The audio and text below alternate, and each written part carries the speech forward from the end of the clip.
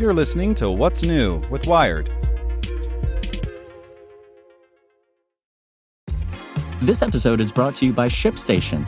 You know, some things take a lot of work, like sending little robots to far-off distant planets. And just as that's challenging, so too is running a successful e-commerce business, especially when there's so much to do.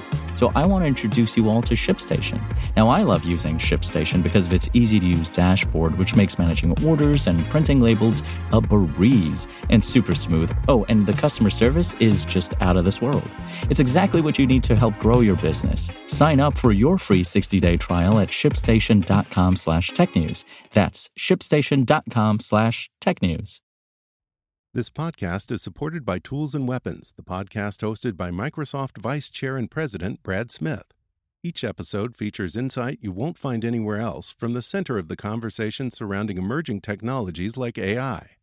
Right now on the podcast, you can hear a special episode where Brad Smith lays out Microsoft's vision for a vibrant marketplace driving the new AI economy. To hear more, follow or subscribe to Tools and Weapons with Brad Smith wherever you get your podcasts. Hey there, this is the spoken edition of Wired. Fighting a wildfire in Texas, building a network to connect 40 million people to the internet, cutting pollution with chainsaws. Hear Chubb customers tell their stories at chubb.com/podcast. And stay tuned after the show to hear how a family moved to Napa and created one of the largest private wineries in the world. The Year the Home Button Died by David Pierce. The most convincing lie Steve Jobs ever told was, you already know how to use it. For years, Apple crowed about its ability to build gadgets that are so simple and obvious, they were practically ingrained, as if you could emerge from decades of cryogenic freeze and instinctively understand how to 3D touch the camera app icon and snap a selfie. Need proof? Just look at this adorable video of a 2-year-old already playing games on her iPad. That notion, of course, is false. Apple's very good at teaching people to use products through ads, videos, even the setup process on their devices. But nobody's born knowing how to use an iPhone. But in 2017, Apple did away with the home button. It's not the only company to do so, but it's the most prominent one.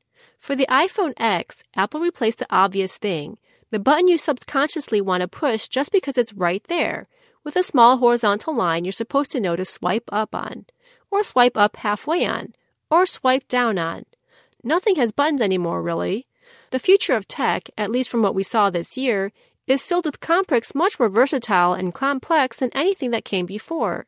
And the companies making those products are increasingly forcing users to figure things out for themselves. Empty words. Voice assistants like Alexa and Siri are probably the best example of this phenomenon. Every company who makes one of these assistants grapples with the same problem. Users don't know how to use them. They figure out the wake word thing pretty fast, and sure, they know how to ask their Echo to play music or set timers. But Google, Amazon, and the rest want these assistants to become a constant companion, helping and participating in your entire life. They need to find ways to explain their capabilities so users can discern the difference between that didn't work and it can't do that. Those distinctions are hard to communicate, especially on a device with no screen.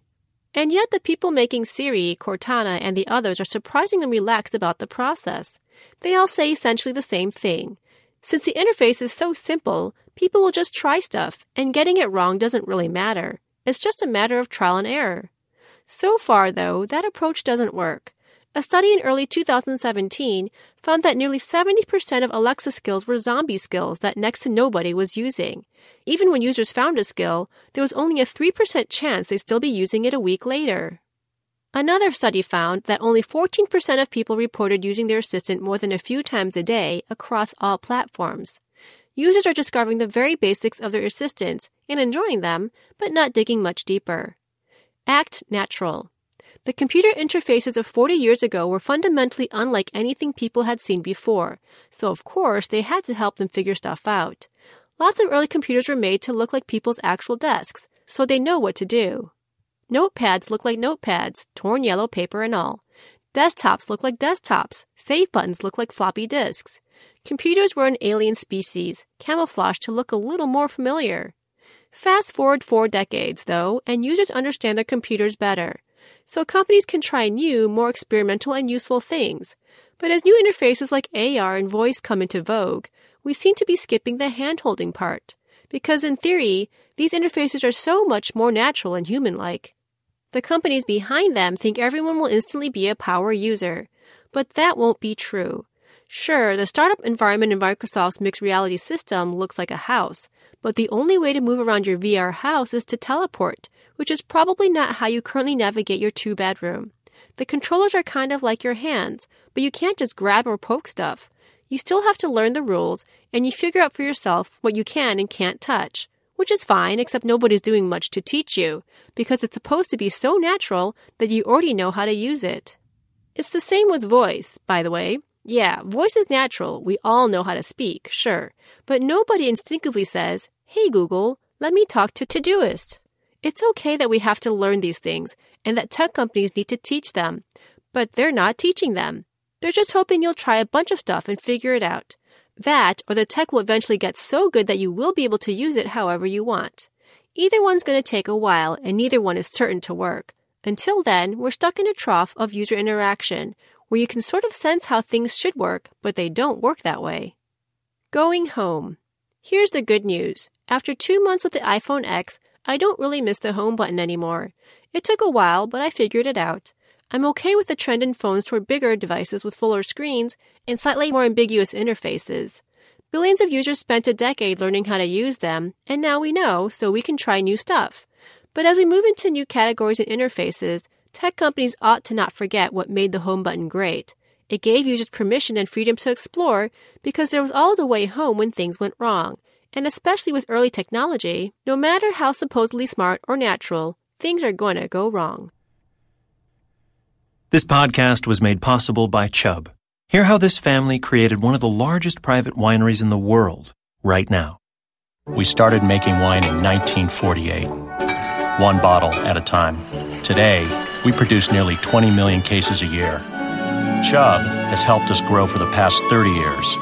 They helped us prevent equipment problems during harvest and provided guidance when we started exporting internationally. Now we're working with them on cybersecurity.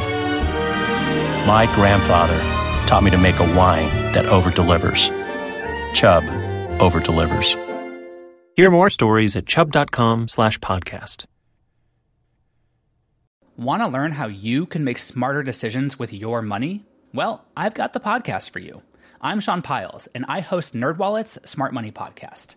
Our show features our team of nerds, personal finance experts in credit cards, banking, investing, and more. And they'll help you make the most of your money while cutting through the clutter and misinformation in today's world of personal finance. You'll get clarity on strategies to help you build your wealth, invest wisely, shop for financial products, and plan for major life events. Listen to NerdWallet's Smart Money Podcast wherever you get your podcasts.